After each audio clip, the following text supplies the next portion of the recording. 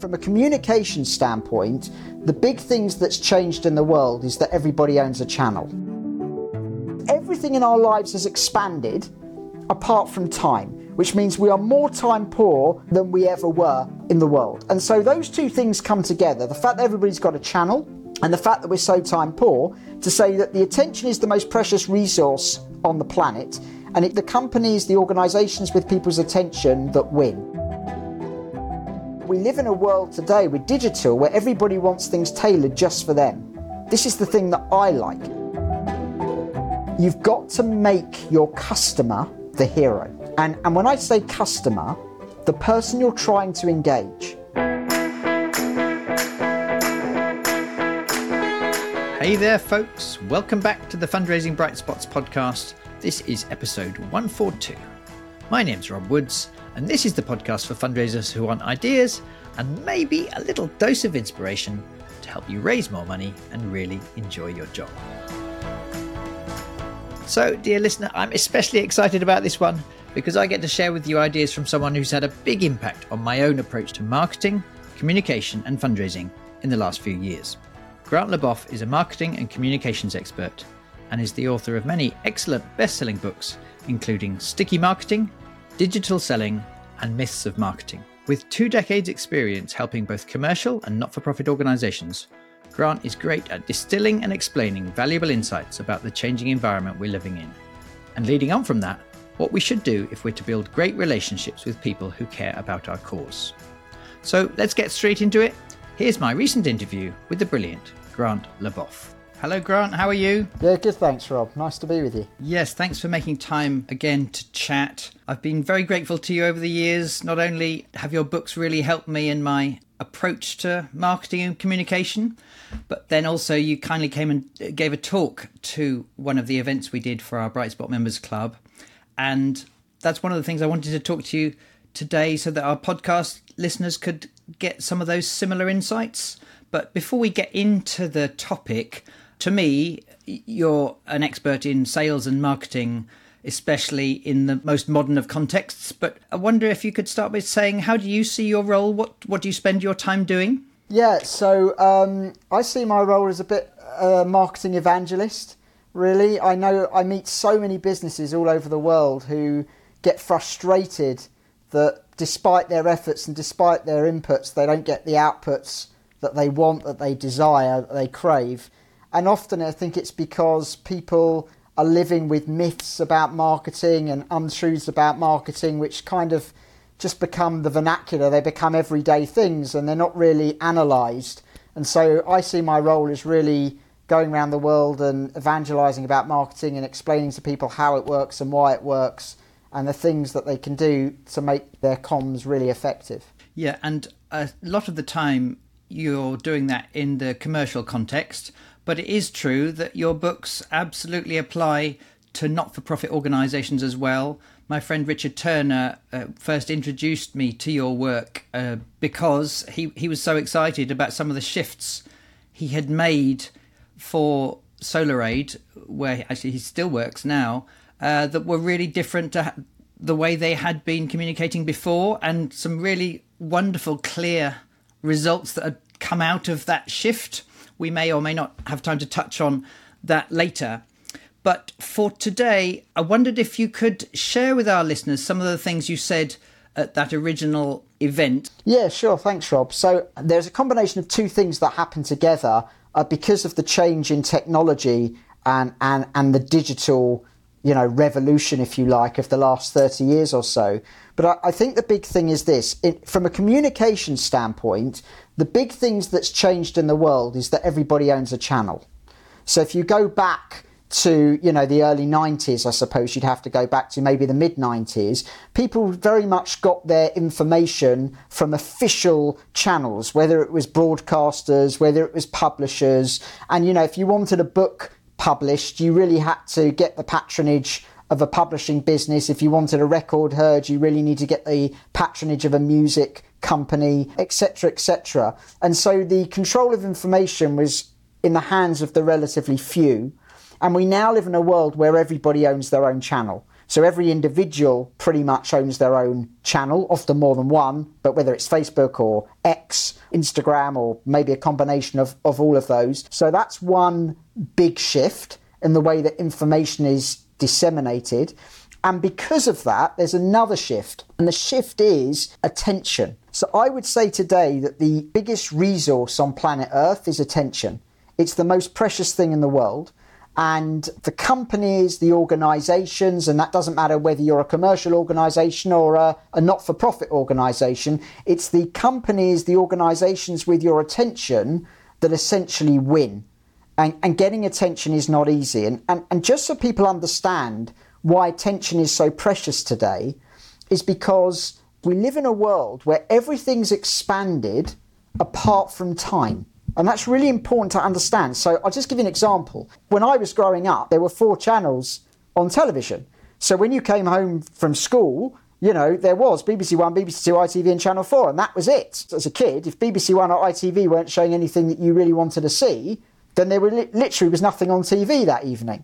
Today, when you live in a world of Amazon Prime and Netflix and Sky and all the other digital resources, the idea that there'd be nothing to watch is kind of almost ridiculous. In other words, if you just had a subscription to Netflix on its own, there's probably more stuff you want to watch than you'll ever have time to, and then we've got all the other channels as well. So in other words, that's expanded, but your time where you can watch television hasn't expanded. In fact, it's probably diminished. In the old days, in terms of people communicating with you, they could call you at home, call you at work, write to you at home and write to you at work. Of course, they could meet you face to face, but they probably had to do one of the other things first to get the face to face meeting. Today, just as an individual, people are managing text messaging, mobile phone messaging. Most people still have a landline. They still have a landline at work. Then they've got WhatsApp messages, then any social media they're managing, whether it's a message on Facebook or X or whatever else. So in other words, you think how many channels a single individual is trying to manage on a daily basis, and the plethora of emails they're getting and everything else. And yet they've still only got 24 hours a day and 7 days in a week to do those things. So in other words, everything in our lives has expanded apart from time, which means we are more time poor than we ever were in the world. And so those two things come together, the fact that everybody's got a channel and the fact that we're so time poor, to say that the attention is the most precious resource on the planet. And it's the companies, the organisations with people's attention that win. And therefore, your central tenet of marketing is about engagement.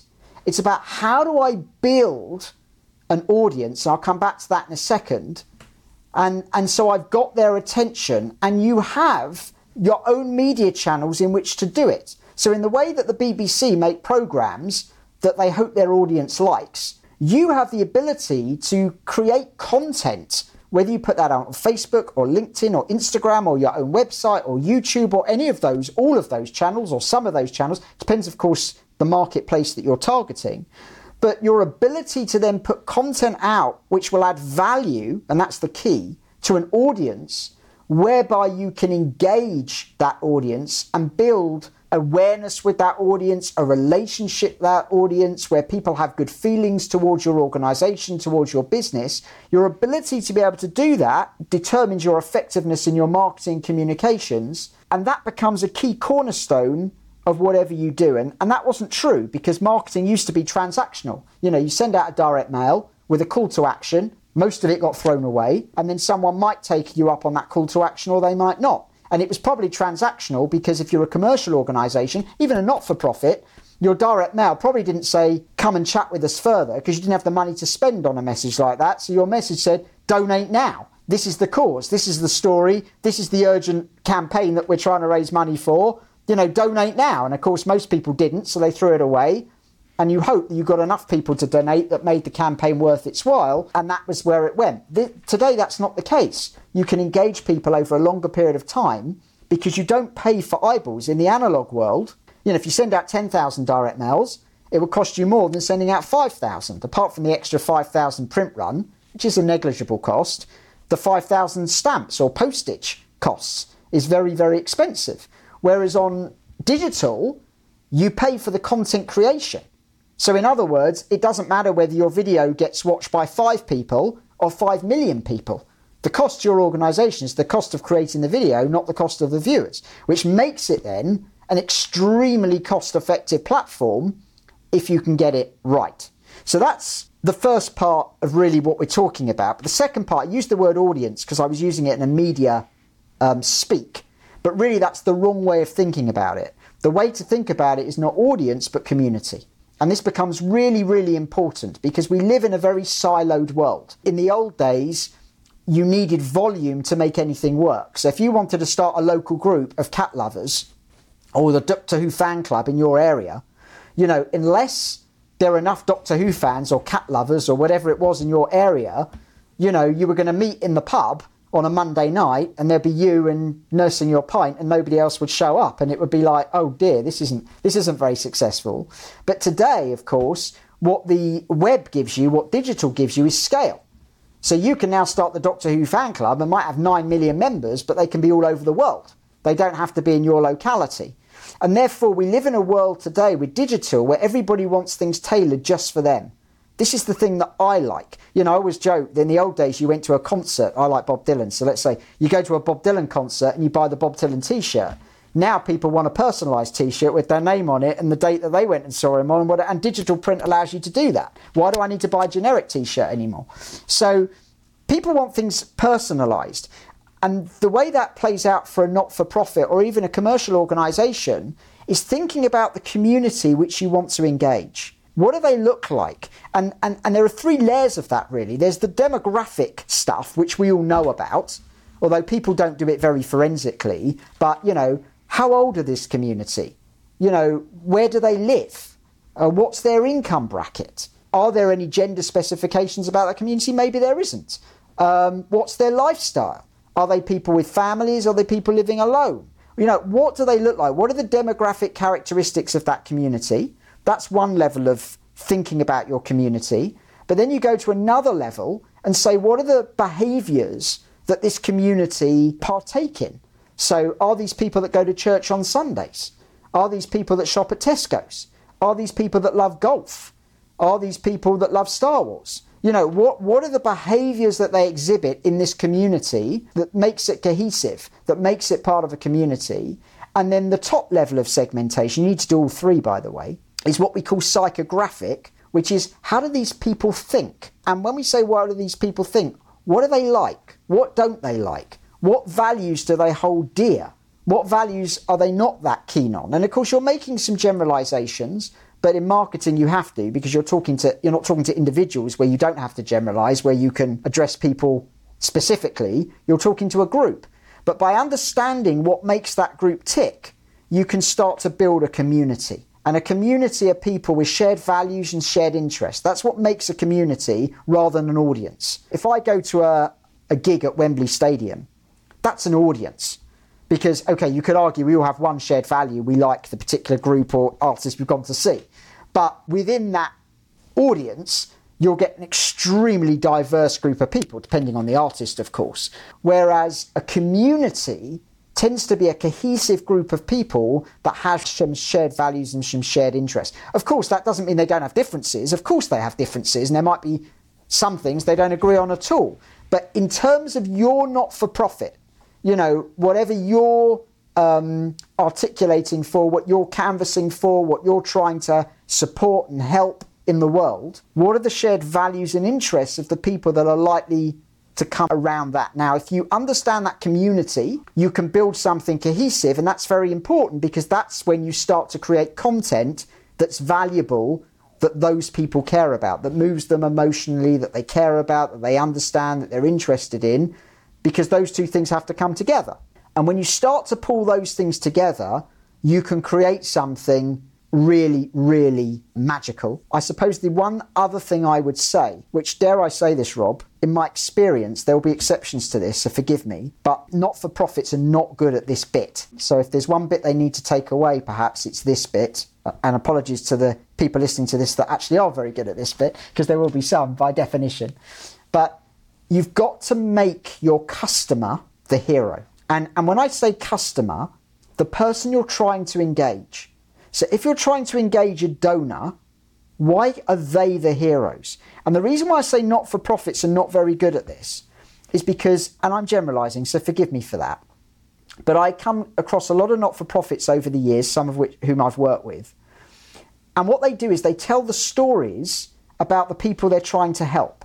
And they can be very, very compelling stories. And I'm not suggesting for a moment those stories don't get told. Don't get me wrong. That's not what I'm saying. But the problem is, when you're helping somebody over there who might have a desperate situation and a very interesting and powerful narrative, and there might be some very, very good reasons why those people need and deserve and should be helped, for sure. The problem is that's not necessarily about the donor. And the key is, how do I make it as much about the donor as I make it about the people that we're trying to help? How are they related to those people? And I don't think not-for-profits and their comms often make that link. They often expect the donor to make the link. Oh, there's these people over here that are in a desperate situation and I should care. Well, okay, on a human level, you should care. But why should you care? Why does it matter to you? Why can you be a hero? Why should you take some responsibility? Why should you get involved? And again, that comes back to who is the community we're targeting. Because there are thousands, millions of causes that are worthy, but of course people have only got a certain amount of capacity in terms of attention and resource in terms of money and everything else. So why is it that I'm going to volunteer for that organisation or donate to that organisation or get involved in that organisation and not that one over there, albeit that both of them are very worthwhile causes? Well, some of that tends to be the community to which you as an organisation decide to appeal, that you decide to foster and make your own. And that becomes a very, very crucial part of any comms strategy, perhaps in some ways the most crucial part. Hey, it's Rob. I wanted to briefly jump in case you'd like to get a much deeper level of training and coaching support than is possible in these short podcast episodes. I'm really proud of our Bright Spot Members Club, which gives you full-time access to our fundraising training library, as well as a live workshop or masterclass every week. Rather than have me explain, I thought it would be most helpful if you could hear from someone who's used these resources. So here's a short clip from Pippa Hind-Walsh. I've been a member of Bright Spot Members Club for a couple of years now and also attended Rob's Mastery course. It's been amazingly helpful for me all the way through. Had lots of different things to juggle as I've been going, and I was new to the role a couple of years ago. So having the Members Club and all the resources on the Members Club there to refer to and to help me and to help my confidence was amazing. It's been a huge source of support for me. You know, sometimes fundraising can be a bit of a lonely world, especially if you work for a small fundraising team. People have different areas of expertise.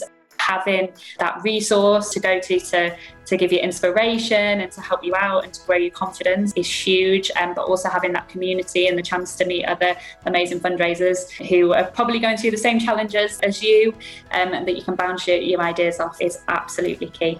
If you'd like to find out more about either the Bright Spot Members Club, the Corporate Mastery Programme, or any of our other training programmes, go to brightspotfundraising.co.uk/services. In terms of that important part, helping me, the person who may care about this cause, feel spoken to, feel like it is for me to care and take action, and I can take action, I guess at its simplest, the more time we spend talking to the people in that group, meeting them in real space or virtually, whether it's actually a more organised insight gathering campaign or just meeting them at events and listening to them or going to places where they go and seeing how they talk about the world, talk about their values, talk about these causes. I guess that's one thing we could do. If in doubt, just find ways each month to spend more time hanging out with and understanding those that do care. But what else can we do? And do you have any practical tips on how to make this work in practice so that we can then transfer those insights, ideas, language and so on into our communication? Yeah, so I agree with everything you said. You know, the more time spent with the people that are donating, that are supporting, that are helping, that are advocating, as well, of course, the end users, the people that perhaps you're helping as well, albeit if they're not the same, that's very, very important. In terms of how else can you do it, I think one of the things that people should do, but in an organised way, is use social media not just to post, but to listen. Because when you've got donors, supporters involved with you, and you've got those social media accounts, you can be following those accounts and starting to look at the common themes. And you can use keywords to help you do this on social media monitoring software. But looking at those keywords, looking at things that they talk about, because what you start to understand is sentiment. You start to understand, what do my community, what are the other things that drive them? What are the other things that they're interested in? What are the other things that are concerning them? And again, this is always in the round. You know, I always explain to people the difference between marketing and sales is marketing is brand or company or organisation communication, and sales is person-to-person communication. So, you know, if you're on a fundraiser on a street, you're really in sales at that point, or speaking to individuals on a one-to-one basis. And of course, you can learn quite a lot from those interactions, albeit careful not to make one person's opinion the whole community's opinion, but nevertheless, you can learn a lot cumulatively from that. When you're doing brand or company communications or organisation communications, you are speaking to the community. And therefore, you do have to make some generalisations about that community. But again, the more cohesive you build that community, the easier that engagement and being able to give value becomes. But using social media to listen, to understand what's going on, to think about what people are posting and what they're thinking about on your topic, but on other topics as well. So, you know, you might be funding to supply water to Africa, which is a worthwhile cause, but you can still be seeing, what does my community think about the cost of living crisis? What does my community think about this issue or that issue as they come up in the world? So you get to use social media as a listening post and as a window into the community that you're building and that you're central to. I don't think that replaces meeting people face to face and doing all the things that you said as well. I think they're all great things. But nevertheless, it's very helpful to use social media in that way, because it gives you scale and understanding, which is hard to get otherwise. Hearing you talk there about that face-to-face fundraiser on the street, it reminds me that usually, certainly medium-sized and larger charities, have lots of great fundraisers who are having conversations. Community fundraisers, corporate fundraisers, trusts and major donor fundraisers, they are having lots of conversations. And if that person's half sharp, and usually they are picking up all kinds of interesting insights and realizations of the kinds you've said. A challenge that kicks in, especially for those medium-sized and larger organisations, is the extent to which they are then given a platform, an easy platform with which to share those ideas and insights back to their colleagues in other teams for whom these things could be useful, and indeed higher up to those who might be planning the next campaign, big picture, or next week's social media communication and so on. I think unless organisations work really hard to ongoingly ask for those insights to be shared, benefit from the good listening that is usually being done, I think there is often a disconnect and we really miss a trick. Yeah, 100% agree. So for me, it's a process. When I ran my marketing agency, we used to have a Friday lunchtime meeting. And at the Friday lunchtime meeting, the agenda was very, very simple. What's one thing you learnt this week? And everybody would sit round and say, I learnt this week this. I learnt this week that. And you know, these days, even if teams are all over the world or all over a country or whatever else, I think organising, I suppose it depends how big a team is as well, but organising a 1 hour Zoom or a 1 hour Teams meeting or whatever, where everybody, and maybe it's every other week, maybe it can't be every week, but where people bring to the table and say, look, I've been mixing with our corporate donors this week, I've been mixing with our, you know, supporters this week, I've been mixing with our volunteers this week, and these are a couple of things I learnt about what they're saying, what they're thinking, what their world is. Just having a process for sharing that information becomes really, really important. So I don't think it's difficult to do, but I think it's about just having that as a process, because without a process, it doesn't happen, unfortunately. Yeah. And it seems to me from reading books like Team of Teams by General McChrystal, actually to do this 20 years ago would have been useful. It's just that because the pace of change has speeded up in recent decades, literally my corporate fundraiser could be having a meeting next Tuesday and they could learn something that would help their colleague who works in community fundraising with, you know, groups and associations and Rotary clubs, or indeed help our next campaign the following week. So in the older days, it was valuable. Now I think it's essential for us to proactively realise lots of the most valuable insights are being gathered, but unless we've got that regular systematic process. And again, a key thing I like about your tactic you mentioned there is it sounds relatively simple. It's not a big spreadsheet. It's not going to give me a headache to compose lots of paragraphs. It's a simple question, and each person gets the chance to feed in. And ideally, a lot of the value is not when you're sharing, it's when you're hearing the insights from the other 3 people or 9 people in the team or what have you. I guess another question I've got is, I was so affected several years ago when you explained this idea about the value of attention and the organisation that can happily, regularly attract and gain the attention of those that care about a particular issue. That is the one that will win. And I wonder, any other thoughts you've got on, practically speaking, especially if I'm a smaller charity, you know, I might be a hospice in a particular part of the country or any local group. What are some other things we can do? You know, larger organisations right now, they've even got a podcast and so on. But goodness knows the resources you need to start and then keep one of those going. But what are some practical things that smaller organisations can do to ongoingly create content and have the resources to create at least some content so that the relationships deepen, and if and when someone's able and wants to give, then obviously we're going to ask for that as well? Yeah, I think that's a great question. There's a few things that people should think about doing, any size of organisation, but obviously if resource is hard, this becomes perhaps even more important, although it's important for everybody. So there's a few things I would say. On a very practical level, you need to plan and you need to bulk produce. Because the idea of, let's say you're going to make a video a week.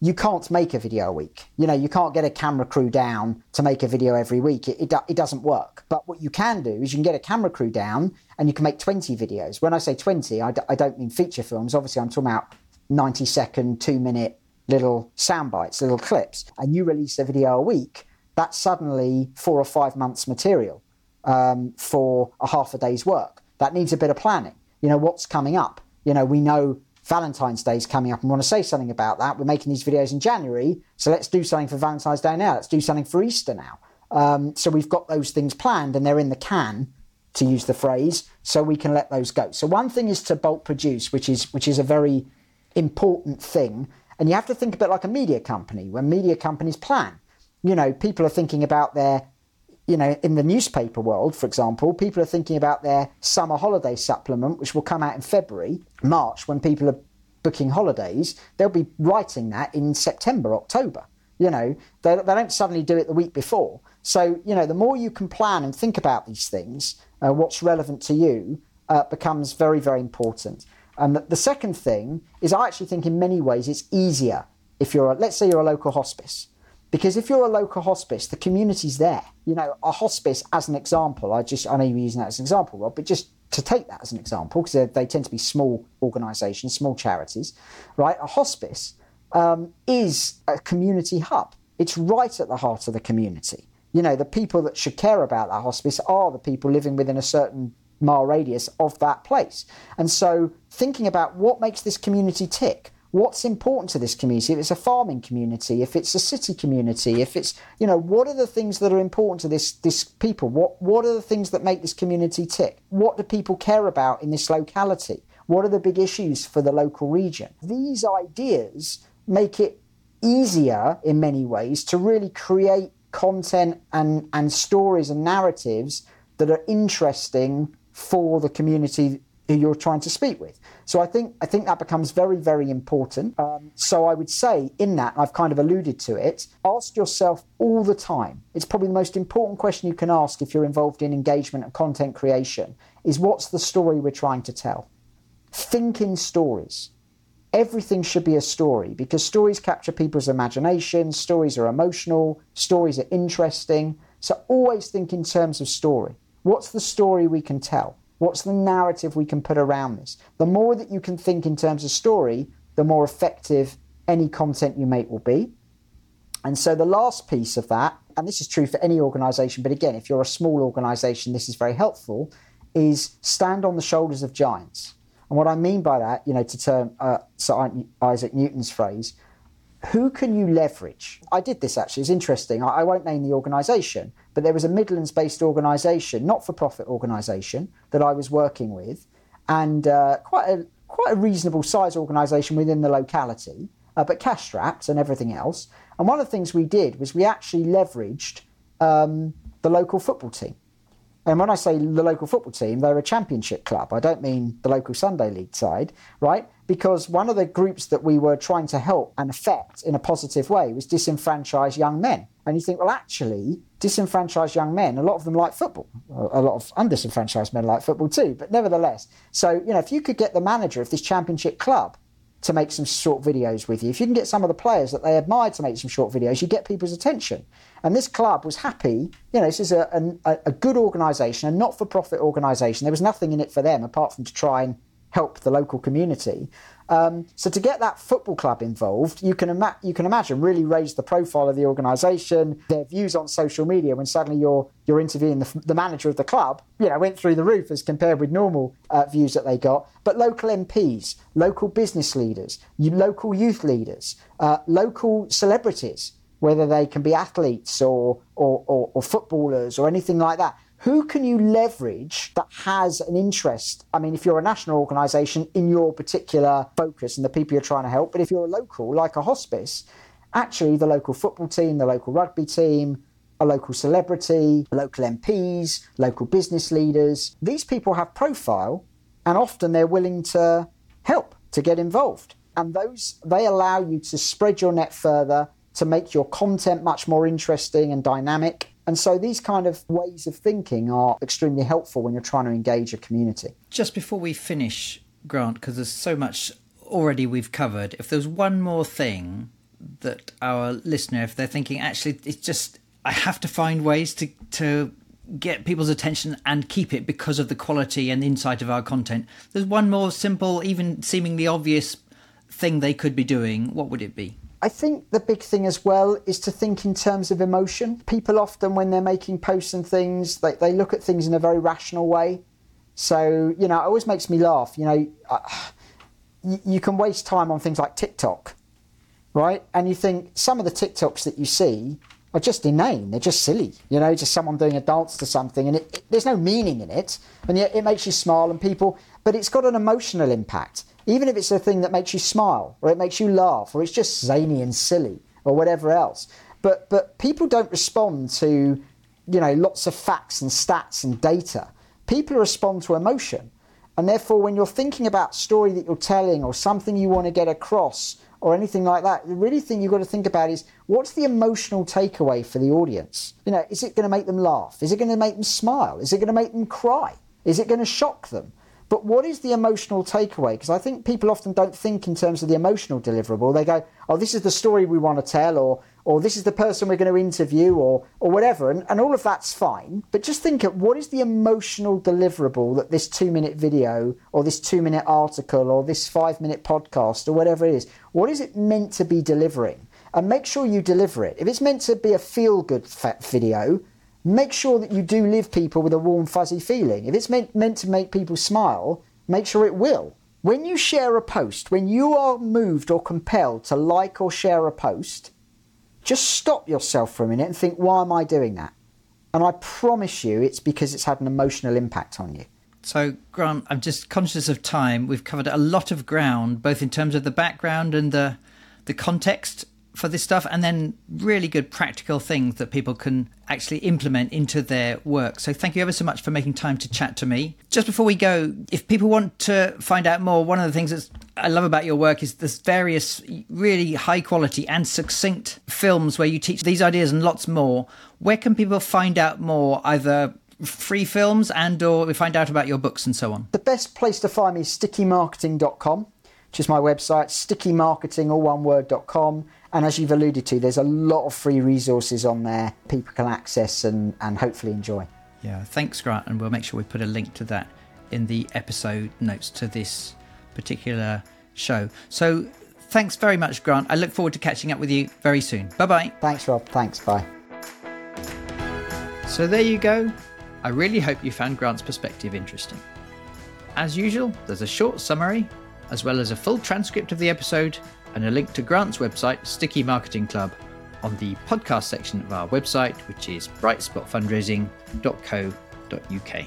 Now, if you find these podcasts helpful, or you've enjoyed my book, The Fundraiser Who Wanted More, or if you've ever found my webinars or my breakfast clubs helpful, and you'd like to give your team a boost in how they approach fundraising, then do check out the training days that we run in-house for fundraising teams.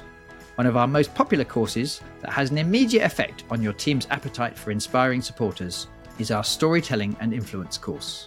Or if you'd like to make a big positive shift in the way your charity approaches corporate partnerships, and you'd like to hear more about our Corporate Partnerships Next Level service that my colleague Ben provides, check out the information on our website, brightspotfundraising.co.uk/services. Finally, I know there's a good chance that you've already subscribed to the Fundraising Brightspot show, but if not, please do hit that button now. I'm super excited about the half dozen brand new episodes we're releasing over the next few weeks, and I don't want you to miss those. If you think this show would help other people, please share it on with your team and with other charities. Do let us know what you think. On X or Twitter, Grant is at Grant Leboff, and I am at Woods_Rob, and we're both on LinkedIn. Thank you so much for listening and supporting our show. Good luck with your fundraising and communication, and I can't wait to share more Bright Spot ideas with you very soon.